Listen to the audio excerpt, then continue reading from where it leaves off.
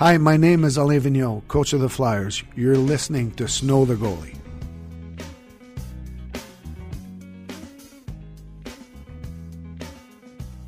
Ladies and gentlemen, it's time for Snow the Goalie, which we usually call the Only Flyers podcast, the People's podcast, the Players podcast, the Prognosticators podcast, the Pedialyte podcast, the Presidential podcast. But no. Nay. Flyers fans have begged, they've pleaded for years. Listen to our cries. Listen to us. We want to talk about the orange and black. And now, thanks to our friends at 610 ESPN Radio, you now have that chance.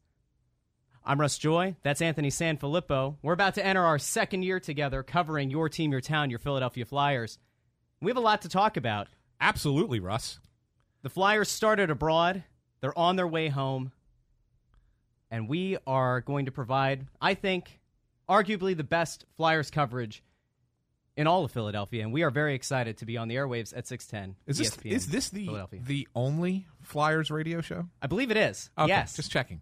The only radio. Look, I was going to look up a bunch of adjectives today that started with R, and I thought, you know what, I don't know how well the real radio show, the regalia, the regal radio show. But I'm very excited, and there's plenty to talk about.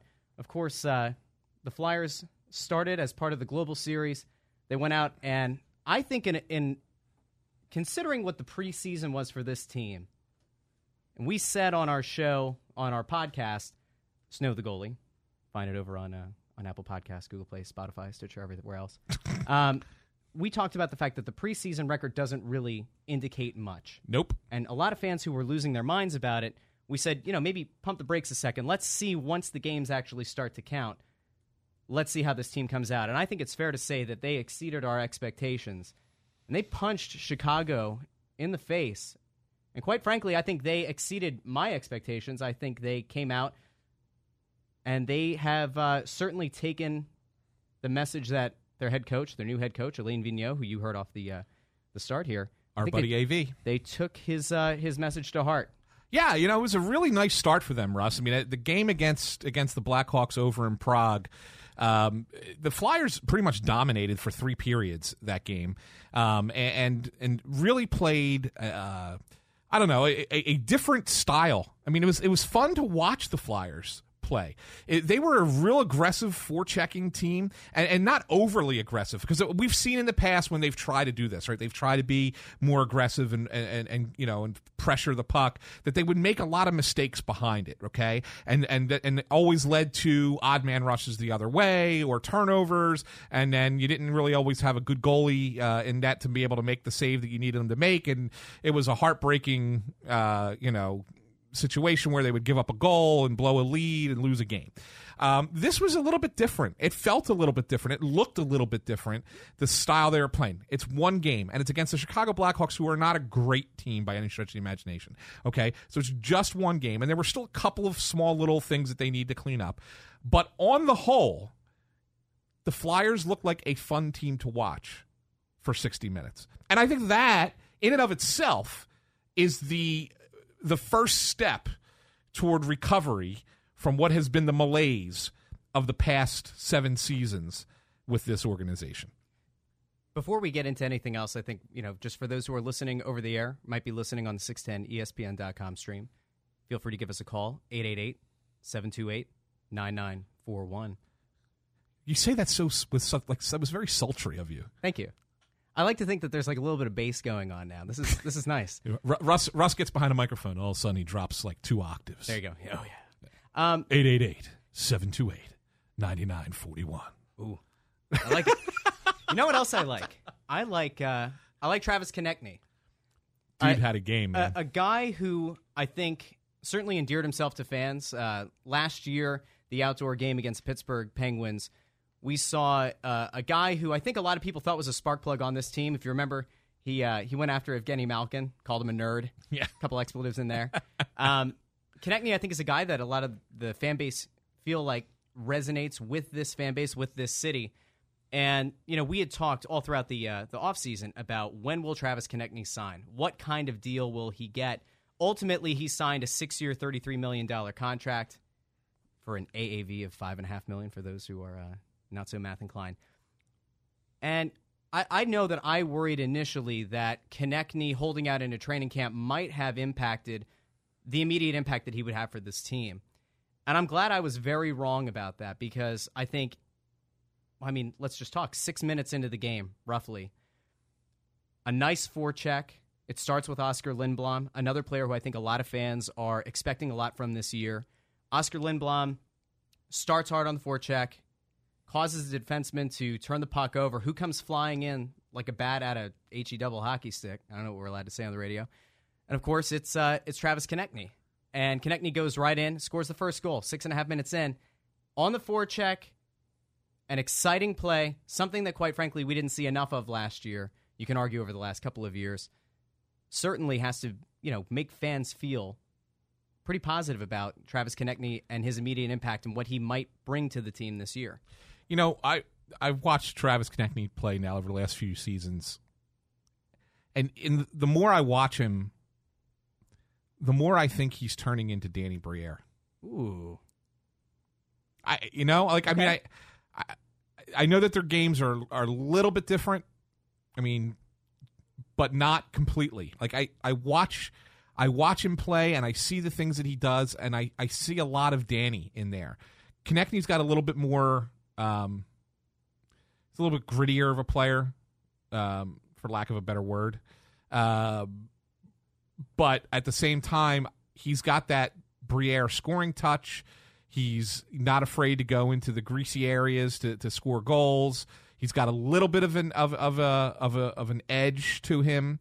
I just like the way he has been progressing, and I really liked what Vigneault did by keeping him with Couturier. So one thing I could tell you is I know NHL coaches, you always talk about lines. What are the line combination? Line.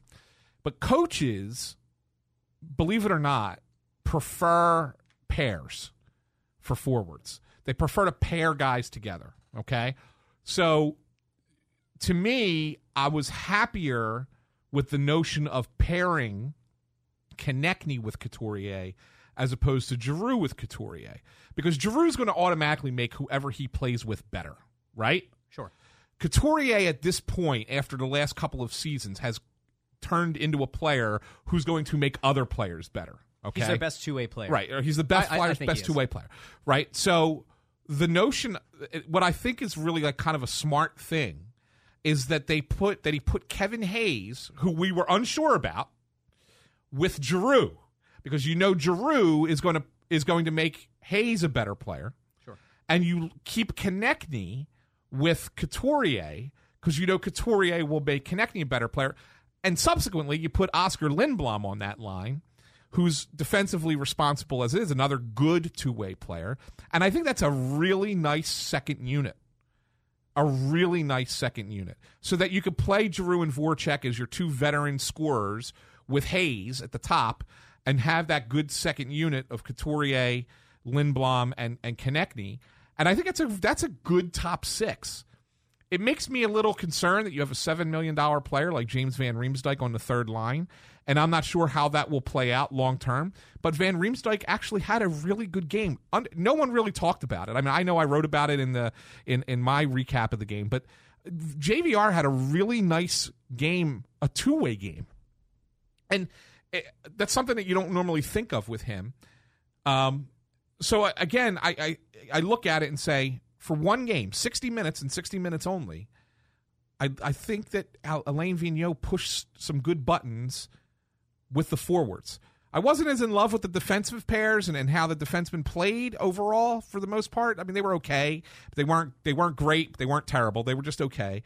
But for the forwards, I think he did something good right off the hop. Well, and I think we'll get to the defensemen a little bit later, because the one guy that I think everybody had hoped would assert his dominance and return to the form of 2 years ago was Ivan Provorov. We'll get back to him in a little bit, because he was not very good. He did not have a strong first game.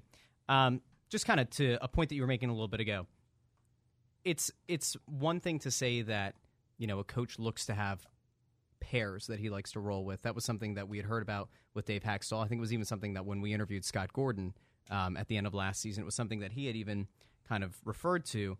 It was nice to see that there wasn't much in the way of splitting up that line that Couturier was on. Lindblom led time on ice with Couturier just under 16 minutes in that game, and Konechny was 4 seconds different. I mean, it was effectively the same time, right? When you look at the decision to move Sean Couturier off of that top line with Claude Giroux, I think it was a little bit of a shock to the system initially because we've seen what Sean Couturier is capable of as a top-line center on this team. He was so good for them that they were able to move Claude Giroux out to the wing and to not have to worry about a lack of organizational depth at center. Mm-hmm. And you look at it now, and we know that Sean Couturier is able to, as a two-way player, is able to make up for any kind of defensive deficiencies that his line mates might have, which allows them to play a little bit more freewheeling, which I think fits perfectly with guys like Lindblom and Konechny. That's not to say that they're bad defensive players by any stretch, but I think it has to free them up a bit, knowing that they can play to their strengths and that they know that at least from the center position they've got someone who can track back for them if need be. That allows you to free up that top line center spot for Kevin Hayes, who I don't think either of us would go out of our way to say is a legitimate 1C in this league, but he's certainly a good enough player that if he's flanked by Jake Voracek and Claude Giroux, he's going to be able to do more than enough to justify being in that spot if it means that Sean Couturier is able to go down to that second line, and now all of a sudden you're getting legitimate production out of that spot, whereas in the past, I think it's pretty safe to say that the second line has been iffy on this team for a couple of years. Yeah, no, absolutely. And the thing is I mean, you look at that line, Giroux, Hayes, and Voracek. It was not great against the Blackhawks. I mean, to be fair, Hayes was the best of the three players, I thought, on the line, and more so because I think I just noticed him because he played in every situation. Like, he played 5-on-5, he played the power play, he was on the PK, and he wasn't bad. I mean, he wasn't great, but he wasn't bad. Yeah, I mean, I think ultimately you've created better depth by spreading your talent out over two lines. You just have. And, Couturier is now at a point in his career where he can carry a line on his own. He doesn't need to be carried like he used to be, offensively anyway. And now he's able to do it himself. He's got that Bergeron in him. Like we always talk about, we've compared him to Patrice Bergeron for several years now, but I mean, he's got that in him. He's got that ability to play anywhere in your lineup that you need him to. He's that good. So he's making other people better. It's worth stretching the lineup out. It really is. And it's a good thing for the Flyers, when you look at it that way. And I don't know. We'll see how it plays against the Devils on Wednesday night. I thought the Devils would get off to a good start. They've struggled. They have 12 goals already in their games. So they've really not been as good defensively as I thought they'd be. But at the same time, we'll see how they match up with them. I gotta like where the Flyers kind of are to start the season up front. It's kind of funny, isn't it? Because we spent so much of the offseason just trying to preach patience, I think, with the fan base. Because I think when you went into this offseason, you had $30 million plus in cap space, albeit you had RFAs that you had to re-sign. Yeah. I had jumped up and down for months saying that there had to be at least one big restricted free agent signing in this league. Otherwise, it's just time to abolish it from the CBA entirely, right? Because if you don't see with a talent pool of young forwards who put up roughly 100-point seasons in both Braden Point and Mitch Marner, you start to think to yourself, like, at some point, if we don't see an RFA offer made, the offer sheet accepted, and a guy changing teams, then at some point, is it even worth having in the CBA? I don't think for the Flyers, I don't think they ever got to a point where they were going to be at risk of losing any of their RFAs. We came into this offseason thinking, like, maybe they would go out and make a big splash. Who would the big splash be? And outside of the RFA pool, I don't really think there was anybody that was ever going to be realistic, right? Panarin was never going to come here. Because of the level of play that you got from Carter Hart, you no longer had to consider getting in or even beginning to dip your toe in the pool to bring back Sergei Bobrovsky.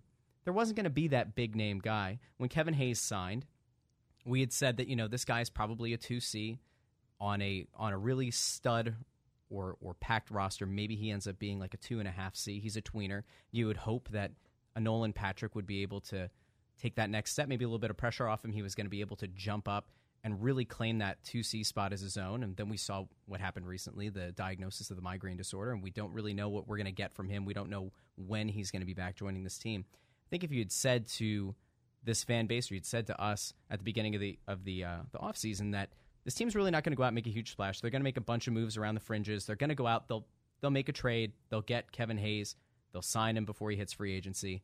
That's going to be your big move. And, of course, you're going to go out and get Alain Vigneault as your coach. I don't know if the fans or if we would have been excited or if we would have expected what we saw in that first game. And all of a sudden, it's almost like we're kind of changing our tune a little bit insofar as we're saying we're not saying this is a cup contender right now. No. But it is I have to view it as a positive that we're seeing something that looks like a tangible and repeatable set of playing and like strategic decisions on the part of AV.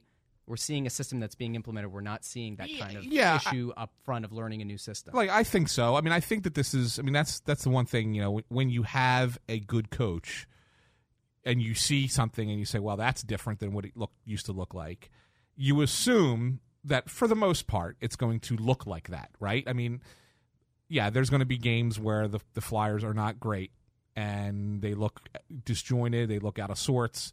That's just the nature of ebbs and flows in a hockey season. So that's going to happen. But I'll tell you, there were not times when I watched a game last season and sat there and said, "Oh, I'm expecting the Flyers, they're playing this way and they're just going to maintain this for the entire game." I always had the viewpoint that at some point it was going to go sideways. At some point somebody was going to screw up and it was going to go off the rails.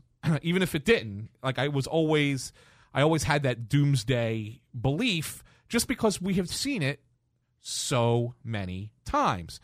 In this instance, just by watching the way they played in the first period, I sat there and said, there's a lot more structure to what they're doing, just watching the game. There's structure out there. And if they play with structure, there's going to be mistakes. Hockey's a sport that it's all about capitalizing on mistakes. But if you maintain that structure, more often than not, you're going to be successful. And so, again, it's 60 minutes against a team that's probably not a playoff team in the West. Chicago's probably like the Flyers. They're close, but not quite there. I don't know. But if you're going to play with that kind of structure in that game, and you can translate that from on most nights from one game to the next, you'll win more than you lose. And not only will you win more than you lose, you may win more than you lose enough so that you can get into the tournament. And we saw last year with St. Louis, all you have to do is get in and see what happens. So, it's interesting, right? It's one game. I don't want to sound too positive. It's rare for me to be the positive one, Russ. But Ryan's nodding in the other room. It's rare for me to be the positive one, but I think that there's something there that makes me say, okay, I can see getting behind this. Not there yet. Obviously, one game's not enough, but I can see getting behind it for sure. And of course, maybe the guy who happened to rebound the most or had the biggest rebound within a stretch of a few days was Carter Hart. You look at earlier in the week, they went up against the Swiss team, Lausanne. Do you go Lausanne? Do you call them Lausanne? I guess it depends. Do you want to go with the French pronunciation? Would you like to go with the German pronunciation? Russ, doesn't really matter, right? You just wanted to say the name of the team. I did. I was just going to call them the Swiss team. Okay. By the way, still waiting for a correction. For a correction from one of the our friends in the Flyers media who said that they were playing the Swiss national team. Doesn't matter. Carter Hart gets chased from net in that game. Was it second period? Gave up 4 goals. Brian Elliott, who didn't expect to play at all, ends up having to come in relief. He goes out. Now, mind you, I think up to that point it had been 56 saves on 57 shots that Hart had faced in the preseason, despite the fact that the Flyers were woeful record-wise in the preseason. He had done that well in net for them. He comes out, and I would say that he didn't look as sharp as maybe we would have wanted to see him, giving up 3 goals. I think that, I'm not a big expected goals kind of guy. But from what I recall, I think it was the expected goals were like 1.69 goals against, expected goals against. Could he have made at least one save? Would he want one of those shots back? Sure, I would think so. But I think, probably the first goal that Chicago scored. Yep. So I think it's safe to say that, like, Carter Hart, seeing him bounce back, and I think maybe even more importantly, seeing the way that this team, you know that a team, social media, is going to try to make everything look hunky-dory, right? But I think there is something to be said for this team traveling abroad to start the season, kind of coming together. You're forced almost to have team dinners, to have team lunches, to spend every waking moment together as a group. And I've got to think that as you're trying to integrate new players, especially a lot of vets, you think of the Niskanens of the world, the Brauns of the world, it's got to be nice to have an opportunity to get together, to not live the kind of segmented life that you do, especially when you play at home and you don't necessarily have to spend as much time together as a team. I think when you see that team go abroad, you see them bounce back. You saw it in that game when Carter Hart got pulled. All of a sudden, a flyer was lit, especially under Claude Giroux. In that game, it felt like the team kind of felt bad that they let Carter down. And you started to see them fighting back and really kind of kick it up into gear. And then you come out against Chicago, and I think, all things considered, you could get down when your young goalie gives up that first goal. But they didn't let it bother them, right? Mm-hmm. And then they eventually, come back, get another one, and they ice the game. So I feel good. I feel good right now. Well, I'm glad you feel good, Russ, because we're going to talk about something that wasn't as great. We'll talk a little bit about the defense when we come back on the other side. If you want to give us a call, 888-728-9941 is the number to get in here on Snow the Goalie Radio on 610 ESPN. Every day, the men and women of the United States Marine Corps demonstrate their commitment to defend the American way of life. Since 1775, we have served our nation as a force in readiness. From combat operations to humanitarian assistance in every corner of the world. No matter where the mission takes us today or wherever our country needs us tomorrow, we always remember the land we call home. As Marines, we take a stand for each other, for our nation, for us all, the few, the proud, the Marines.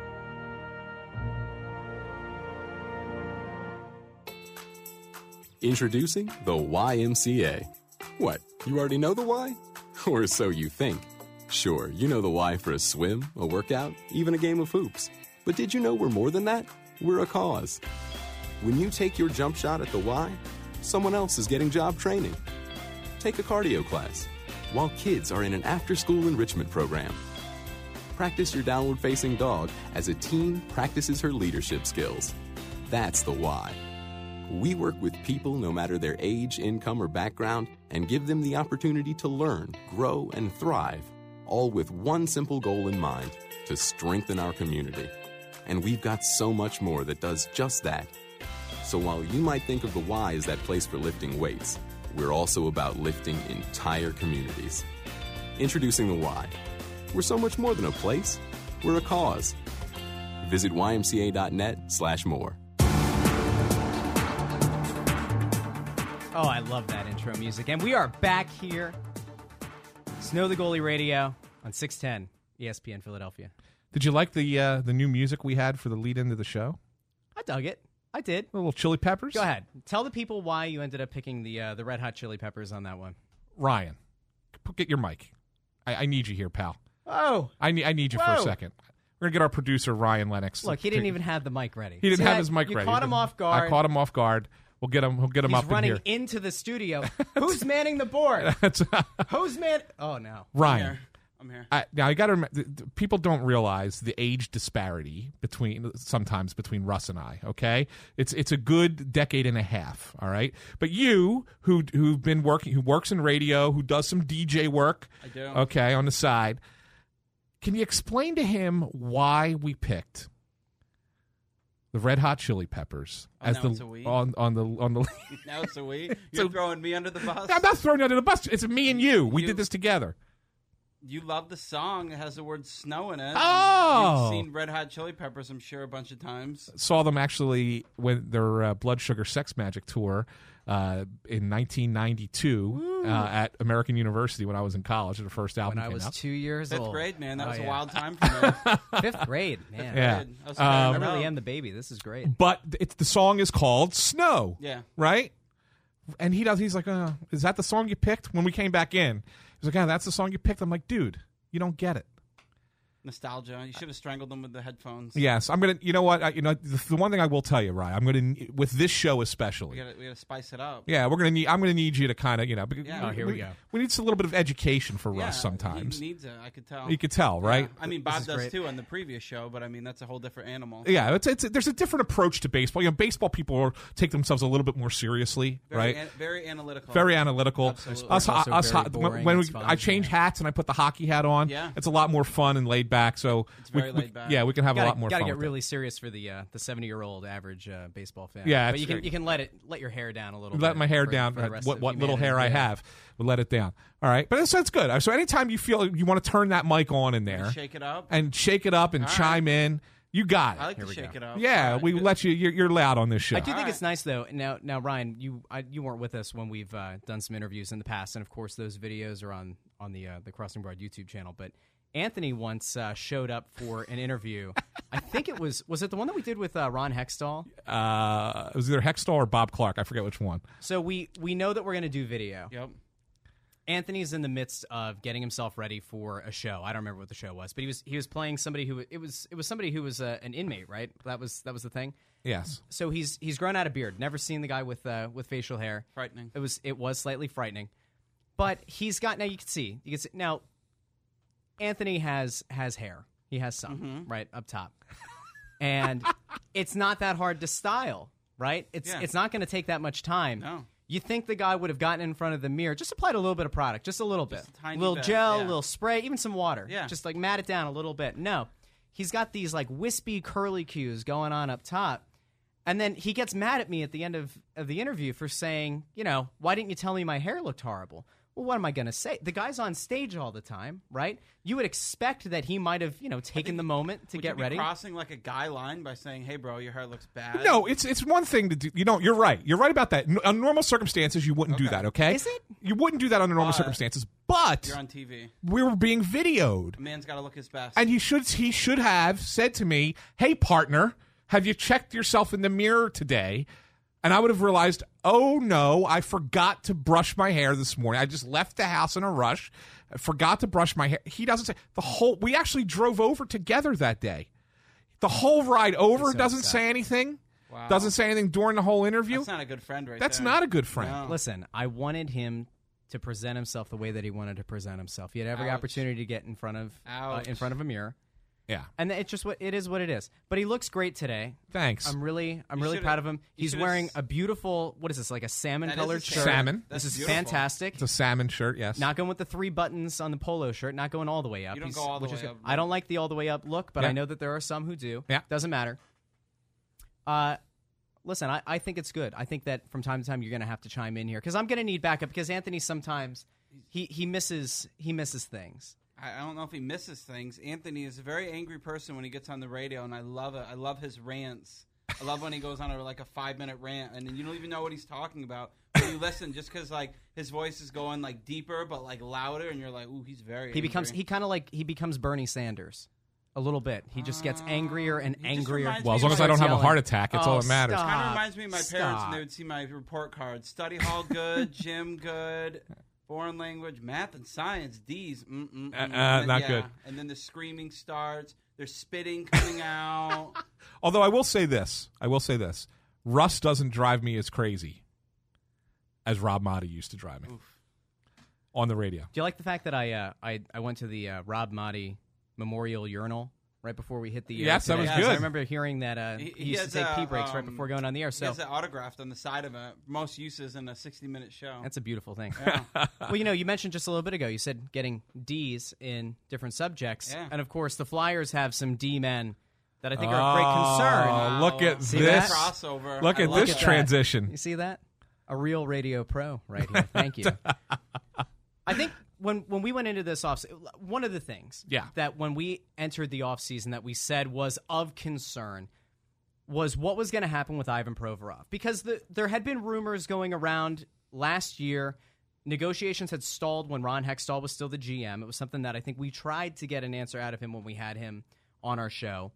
And we didn't get anywhere with that one, of course. He was very guarded, kept everything to the chest. The negotiations had stalled with Hextall. There's a regime change. Everybody in town knows how much this team has relied historically. Time on ice, always the time on ice leader for this team in Ivan Provorov. A new regime comes in. Chuck Fletcher's brought in as the new GM. You think that, okay, maybe this was on the organization. Maybe it was on Hextall's side. And he was trying to squeeze the financial expenditures, right? He was pinching pennies on this one. And Chuck Fletcher is going to come in and he's going to get this guy locked up. But what was the problem last year? It was a roller coaster ride. I mean, this belonged at Dorney Park. Ivan Provorov was a shutdown defenseman one game. What? Dorney Park, right, Rock? Dorney Park. What, Dorney. You want a little Hershey? You want some Dutch Wonderland? What do you want? You want some Knoebels, huh? You want to go up and spend $250 to ride the roller coaster? All right, so there were some days that Ivan Provorov was the shutdown defenseman that you would expect him to be, and there were other days that he looked absolutely lost. He looked like a fawn, like a baby deer on ice, on skates, right? They don't end up signing him last season. We hit the offseason. There had been rumors that the agent was looking for somewhere. Could he possibly come in asking for $9 million a year? Could $10 million? Could that really, because of the time on ice, because he had been the shutdown defenseman, because the Flyers relied on him so heavily, could they look for a number, an astronomical number like that? And then ultimately what? We get right to training camp. Ivan Provorov is a workout freak. He's a hockey freak. He loves the game. Ivan Provorov signs. And where I think Travis Konechny might have gotten a little bit more per year, $5.5 million, I think that if you had gone into the offseason and told me that Provorov was going to sign a deal that netted him, $6.75 million per year, would I be happy with that? I'd be ecstatic, right? The deal, I think, so much of it hinges on, is he the guy from 2 years ago, the shutdown defenseman that we expected him to be and him to continue to develop into? Or does he become more like the guy that we saw last year, where he's the highest of highs, and not necessarily the lowest of lows, but is an average defenseman at other times? If he's a good defenseman, $6.75 million a year, not a bad cap hit, especially knowing that a couple of years from now, the league's going to have new TV revenue coming in. The salary cap will hopefully rise. You're going to be talking about cap percentage versus just the raw number. At some point, Ivan Provorov, even as a slightly above average defenseman, will be well worth this contract. But my God, if he ends up going back to form, if he becomes that shutdown defenseman that we had gotten so accustomed to seeing a couple of years ago, and even in certain stretches last year, he becomes almost as big of a bargain as Sean Couturier has proven to be. Does he not? Yes, but he's got to get back to that, Russ. And, I still think he will. I'm not souring on Ivan Provorov by any stretch of the imagination. I think he ultimately will be that guy. I actually, if you recall, we did a list of Kevin Kincaid did a list for On Crossing Broad last year. I think it was top 25 players in Philadelphia right now, and we got into it. We had a big discussion about where Provorov fit. And did he fit on that list? And I argued strenuously that Provorov, in my mind, will be at some point a Norris Trophy candidate. Okay, so I still feel that Provorov's going to be an elite number one defenseman in the NHL. First period against Chicago on Friday, he was far from that. He had 3 bad turnovers, including one that led to a goal. just didn't look himself, didn't look right, kind of looked a lot like, the struggling Ivan Provorov from last season.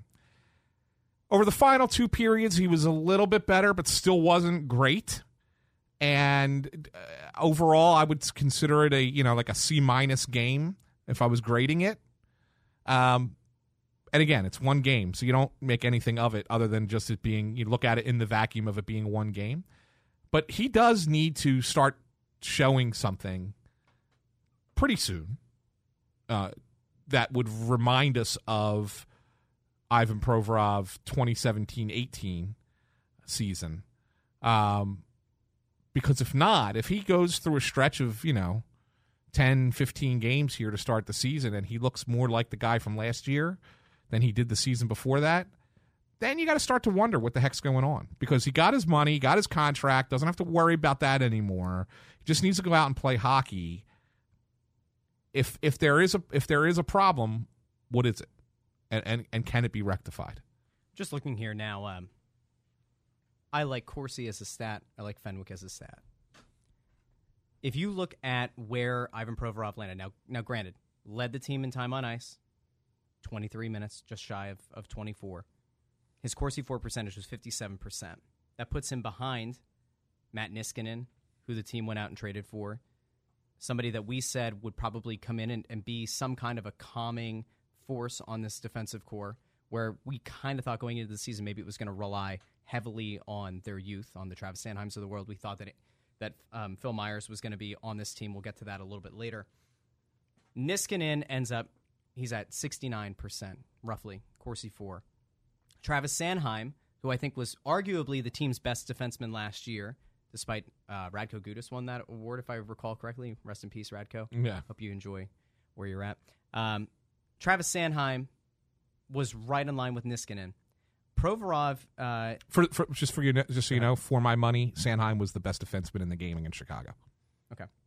I'd throw that out there. I thought Sanheim had a great game. When you want to compare what kind of an impact, at least, and look, it's cherry picking, right? It's one stat. But in terms of Corsi for percentage, Ivan Provorov was a mere 2% higher than Shane Gostisbehere. And you think about that, I mean, now, Gostisbehere is obviously a guy who likes to drive play. He's an offensive defenseman. But these numbers aren't great. And Provorov is a guy that, in order for him to be worth the money that he's making, in order for him to be the ultimate steal, he's got to become a guy who can be the best all-around defenseman on the team. He's got to be a guy that they can rely on in all situations, and he's got to be a guy who can drive play. He's got to be a guy who's, quite frankly, he's got to do better. Now, the question can be, is this just an over-reliance on one guy? Are they playing him too much? Has every coach that he's had playing him too much? Do they need to rotate in a guy like Travis Sanheim to play a little bit more? I mean, he wasn't that far off. Well, they played together. Yeah. So I'm looking at comparing the top four that we've got. Provorov, just under 24 minutes. Niskanen, 20. Sanheim, about 20. Braun, about 20. Are we looking at a situation where the top two defensive pairings are going to have to play consistently dead even, and that third pair gets no time whatsoever or gets minimal time? Are we looking at a situation where we believe that at some point this third pair is going to be able or should be able to get some more time? It starts to take a little bit of the pressure off of Ivan Provorov having to be that, 25-a-minute guy. I don't know. The way I look at it, Russ, is I think that we're looking at a situation where Provorov has to be the guy who leads your team in minutes. He's got to play the most, okay? The only situation that I am not a fan of, to be honest with you, is that they don't use Sanheim on the power play at all. I understand Gostisbehere's got to be on the number 1 unit. I don't like Provorov ahead of Sanheim on the number 2 unit. It's strange. But other than that, Provorov's got to play the most. And so, I don't want to burn him out. I don't want to play him 27, 28, 29 minutes in a game. But 23 minutes, that's not a ton. Yeah. I mean, that's for a number 1 defenseman, that's fine. He should be playing that, and so therefore I don't want them to even it out. I'm not a fan of the depth of the defense. I mean, it's better this year than it was last season, but that doesn't necessarily mean that I want those guys playing more and less Provorov. I want Provorov to play at Provorov level. You know what I'm saying? That's what I want. What if your option is to play him closer to 20 minutes a night, and he's that lockdown guy? Like, what if is it a fatigue thing? How can it be a fatigue thing? It's game 1 of the season. It's a long trip. Oh, man, I don't care that they're playing in Europe. That's ridiculous. When we get back, we're going to have a call on the program. We got to hit a quick commercial break, but then we'll see what some of the fans think. Get in line, friends. 888-728-9941. You're listening to Snow the Goalie here on 610 ESPN Radio. At any given moment, somewhere in America, a baby is taking a first step. A developmental milestone. But for too many parents, a baby's first steps aren't just a milestone. They're a miracle. These are the parents of babies who were born prematurely or with birth defects. It's a crisis affecting more than 500,000 babies in the United States each year. You can help them by joining volunteers like you who walk in March for Babies. The money you raise funds research and local programs that help babies overcome the challenges of premature birth and birth defects. Together, our steps make stronger, healthier babies a reality for thousands of families. Sign up today at marchforbabies.org to take the steps that help make milestones and even miracles possible. Who will you march for? They just told us right away that we're going to house you, we're going to feed you, and every single one of his medical bills is just all taken care of. They've saved my family from financial ruin. It allowed me and my wife both to focus on the most important thing, which was the health and well-being of our son. We have phenomenal research, outstanding clinical care, and the generosity of public, which allow us to treat patients regardless of what it takes. And that's what makes St. Jude so magical. At St. Jude Children's Research Hospital, families never receive a bill for treatment, travel, housing, or food, because the only thing a family should worry about is helping their child live. Doctors send us the toughest cases to be treated at St. Jude, and our patients come from all over the world. When we come here, they told me, don't worry, everything's being taken care of. We could never repay St. Jude for what they've given us. Because of you. Gracias a ti. Because of you. There is St. Jude.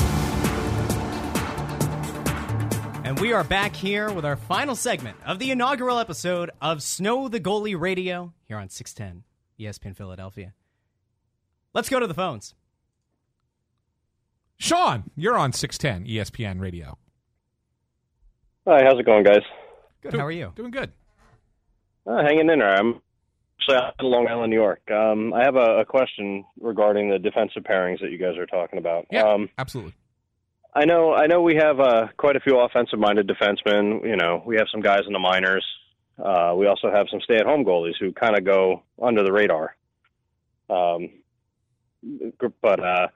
with Hart being in net, you know, do you see the potential to have Morin get into, you know, game time action? I know we're kind of log jammed, and do you think that he could maybe offset Hag or kind of pair it to where we have an offensive defenseman so they can pinch up and still have somebody staying home? Or do you think that's going to be something to where you got to wait till Braun's contract is up, or, you know, where do you guys stand on that? Yeah, because I know he's on his bridge deal. Yeah, I think Samuel Morin's an interesting character at this point. I mean, he's so long into his development at this juncture, Sean. I think that ultimately, you know, you can't go through a season with just 6 defensemen, right? I mean, so he's going to get time. He's going to play at some point here. Somebody's going to get hurt, or somebody's not going to play well, and they're going to sub him in, and it might be for Robert Hag. The thing that's interesting to me about Morin is who he has to play with and in what situations. I don't think Samuel Morin is anything more than, I think he's at best a third pair guy. I think when they drafted him, they thought he could develop into more than that. But I don't think that, I think by this point they've come to the determination that he's never going to be more than a third pair guy. So the question then becomes, does he sub in for Robert Haig? But who do you play him with? And that's really what the interesting thing is, because I mean, Phil Myers is down in the minors right now. He needs a little bit more seasoning before he comes back up again. I don't think you would put those two together. I can't see playing him with Gostisbehere, because Gostisbehere needs a more reliable stay-at-home defenseman on the other side, a better skater, right? So I don't know. I mean, do you play him with Sanheim? But then you're probably not giving Sanheim enough minutes. So it's just that I don't necessarily think that he's the greatest fit with the other defensemen that they have here. It doesn't mean he's not an NHL defenseman. It's just probably not the best fit right now. Yeah, because I mean, it's like he's in kind of like a bridge deal now, and I mean, you're working the second year of that one, and Philly still doesn't know what his ceiling is because of injuries and just being log jammed down in the minors for a while. So it's kind of one of those. We all know he's a stay-at-home defenseman. He's that gritty guy, which ultimately I would love to see him clearing the trash in front of Carter.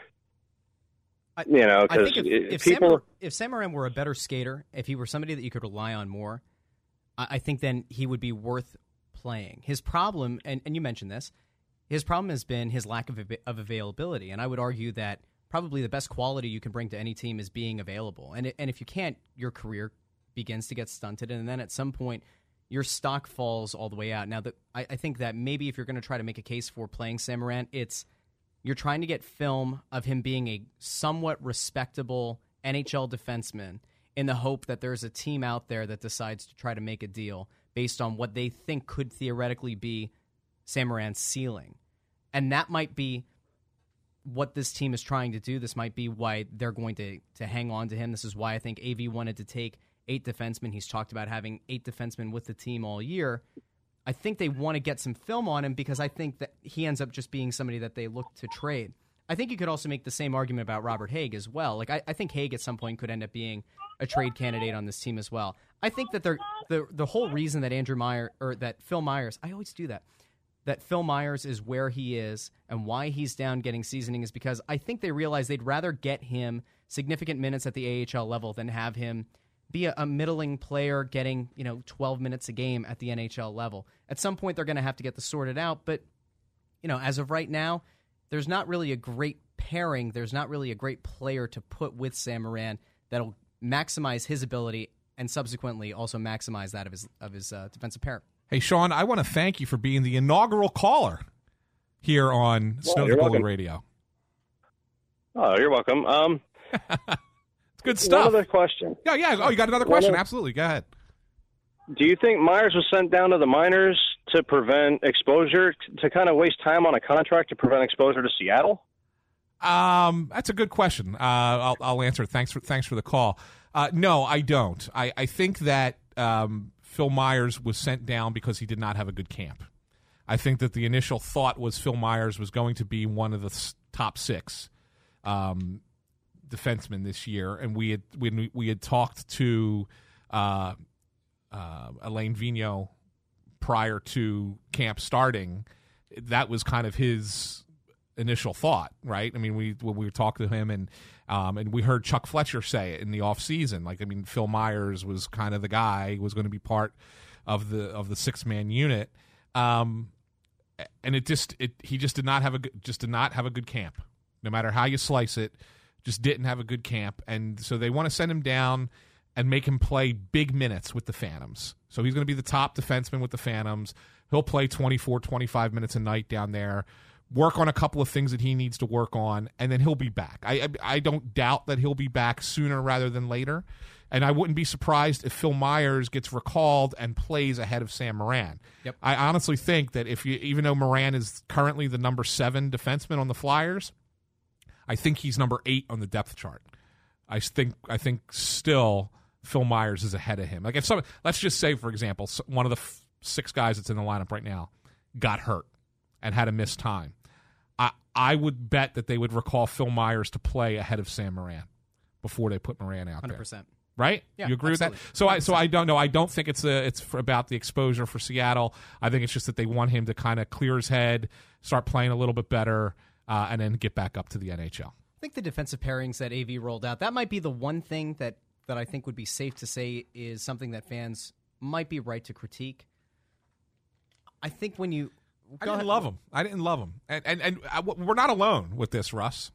A lot of people question this. I mean, I even heard Chris Terrian, who's not a critical guy on TV, he even questioned these pairings long term. I think you know what Robert Haig is as a player. Yeah. I think that for the most part, you know what Shane Gostisbehere is as a player. The hope is obviously that he's going to be able, in AV's system, he's going to be able to be that dynamic, quick, offensive-minded defenseman, and that he'll be paired with somebody that's defensively reliable. It was one of the things that AV said to us in our exclusive face-to-face sit-down interview that we did with him, where he talked about prior to camp, he viewed this defensive core as being one that has the ability to clear the zone quickly, transition quickly, and get the team up ice on the attack in a skilled and speedy manner. And when I think back to that interview with AV, who's the guy that doesn't fit that model at all? It's Sam Morin. Right. That's why, I really do think that over the next, 5 or 6 games, this is just a way for the Flyers to get film on Morin and also on Haig. And I think that at some point, maybe it's 10 games into the season, maybe it doesn't happen until December. I expect one of those guys to be moved, and I think that Andrew McDonald is my problem. I am so locked in to complaining and being angry about Andrew McDonald's existence. Phil Myers, I think at some point, I wouldn't be surprised if in the right pairing, if Gostisbehere ends up being a guy that AV sees a lot out of and wants to put somebody else with him that could be somewhat reliable. If Phil Myers goes down to the minors, is the number one defenseman for the Phantoms, I could see a plausible way that he and Gostisbehere end up playing together, and it ends up being good for both players. And he plays ahead of the Haigs or the Morans of the world. So I think that might be the one thing that we really have to keep an eye on, and it's something that I think fans should focus on for Wednesday's home opener. Who are the defensive pairings? Does AV make a change? And does it work against this, Well, we might know that. Devils we might know that tomorrow. The beat guys like to tweet out lines and D pairs and everything at practice. Yeah. Although one thing we should learn is that Vigneault went into game 1 of the season with line combinations and defensive pairings that they didn't use at all during training camp. Yep. So I don't know how much you can justify what you're seeing in practice to say that's what it's going to be come game day. Maybe morning skate, but even then, I think Vigneault's the kind of guy who likes to play those guessing games with the other team's coaches and stuff. And we may not always get a good idea of what the Flyers are about to do lineup-wise just by watching practice. I think that there's going to be changes. Which is, I think, the way that it should be. Yeah, of course it should. The idea of playing your hand by putting out the exact lines, the exact defensive pairings in practice that's open to the media, that seems nonsensical, right? Yeah. I mean, because in the social media age, in the 24/7 sports news cycle, all you're doing is giving the blueprint to the opposing coach. Yeah, you're right? giving out information. So I'm fine with that. And also keeping your guys on their toes. I mean, we talked about on the last episode that we did on Snow the Goalie podcast, subscribe. We talked about the fact that AV very early in camp decided, I don't need to see this massive swath of players. Let's trim this roster down. We need the vets to play. The vets need to play more than they might be accustomed to playing. He got these guys off balance, and I think has done a very good job of reinforcing the message of the vets and the young guys are expected to put just as much work in as one another. And I think that his ability and him coming in with a track record, having taken 2 different teams to the Stanley Cup final, I think he's got some weight behind his words. I look at this and I say, you know what? If these guys in the early part of the season have to do a lot of feeling out, where the lines are going to change, the defensive pairings are going to change, as a way to not only get some film and to get some data on their side, because we know that Chuck Fletcher and his front office is very data-driven. If that ends up being the reason that we see so much turnover within a game, is just to try to find those optimal pairings, those optimal lines, and that's fine. You don't need to roll out every game with the exact same lineup as the game before. I think in some ways, that's one of the things that was a problem with Dave Haxtell, is it just became too predictable. That after long stretches of things not working, it just continued. He kept running out the same guys, the same lineups, the same combinations, and at some point, you've got to be willing to take that plunge because you know what doesn't work. At some point, it's fine. It gives the defense another look, right? It gives them something else that they have to game plan for, and it makes it that much more difficult for the opposing coaching staff to put together a game plan. Yeah, absolutely. You're absolutely right. So another thing from the game on Friday against Chicago, the depth lines really had a good bite to the game.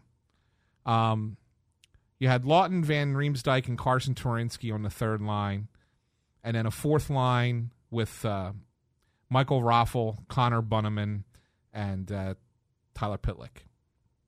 Raffl, I thought, had a really good game. Played 10 minutes total, but I thought that he was really good for all 10 minutes. And, there was a lot of people who criticized the Flyers for signing him to a 2-year deal and bringing him back. He's just Michael Raffl. But the guy he's able to do so many different things. Nothing great, but he's not a poor player anywhere. He's just a solid player who you can rely on to do whatever you really need him to do. And so you look at the game that Raffl had. I mean, his goal ends up being the game-winning goal, right? He ends up scoring on a play where he keeps the puck in along the wall, wins a quick little 50-50 battle, kicks the puck to himself, protects it as he skates around behind the net. He had tried 2 wraparounds earlier in the game, but both were on his forehand. So this time he's on his backhand. Corey Crawford, the goalie of the Blackhawks, thinks he's on his backhand. He's not going to try the wraparound, and he does it a third time and beats him on the wraparound. It's a savvy play. It's a veteran play, and it's the kind of player that you want to have on the fourth line. When I wrote the story, I made a comparison to having a guy like that to a backup quarterback in the NFL. You know what I'm saying? Like in other words, it's a guy that you don't really think about until you really need him. And there will be times when the Flyers will really need Michael Raffl this year, whether it's to fill in when somebody gets hurt in another spot in the lineup, or to come up with a goal like that, or to kill a big penalty. He'll be there to do it. And so rather than just have a fourth line that's made up of minimum salary tweeners who could play either AHL or NHL, you have a guy like Michael Raffl who's a veteran, who's better than that, who will make your fourth line better than almost anybody else's. Well, let's also talk about one other thing. So back in, January, you sat down with assistant GM Brent Flair. Yeah. And the name Connor Bunnaman came up as somebody who they thought could be a guy to make a contribution to this team at some point. And Bunnaman, I think, throughout the preseason showed a relentless motor. When you put together Bunnaman, Raffl, and Tyler Pitlick, who many thought, including our friend Bill Meltzer, thought had a legitimate shot to be the third wing or the third line right wing, now all of a sudden he gets to shift down to the fourth line. All of a sudden, this fourth line is no longer the Yori Laterra, Dale Weiss kind of show, right? All of a sudden, it looks like a competent group of players that have a solid motor and some decent playmaking skill. That's good. That's a solid thing. That's a nice thing to build on going forward. It's something to keep an eye on. Yeah, I absolutely think it is. I think you're spot on with that. Well, Russ, we got through our first hour on the radio with Snow the Goalie. I think it was a pretty successful broadcast. Look at that. Had our first call, had our first show here. You were excited. You got over it. You got over your nerves and your excitement of finally. What are nerves? What are nerves? I know. We got to talk to Ryan. He came in. That was fun. That was good. It's always good when we talk to Ryan Lennox, who will be our producer every week. Be sure to if you missed part of the show, you can go back and check it out when we upload it as a part of the Snow to Goalie podcast, which will still happen, which is over on Apple Podcasts, Google Play, Stitcher, Spotify, Yep. iHeartRadio, wherever else you get your podcasts. Go check out the other shows on our podcast network, including Crossed Up, which led into us today. Yep. Crossing Broadcast, which will be showing up next week, which is our all sport podcast, and there are a few other ones. So go check that out and check out the coverage that we're going to do, of course, at every Flyers home game. The Press Row Show on Crossing Broad's Facebook and Twitter account. We'll be live streaming every pregame, first and second intermission. Check us out. Interact with us there. Read the site. Check out the coverage. Yeah. So for Ryan, for Russ, I'm Anthony. Thanks for listening to Snow the Goalie here on 610 ESPN Radio. Live from the 555 building in the city of brotherly love, this is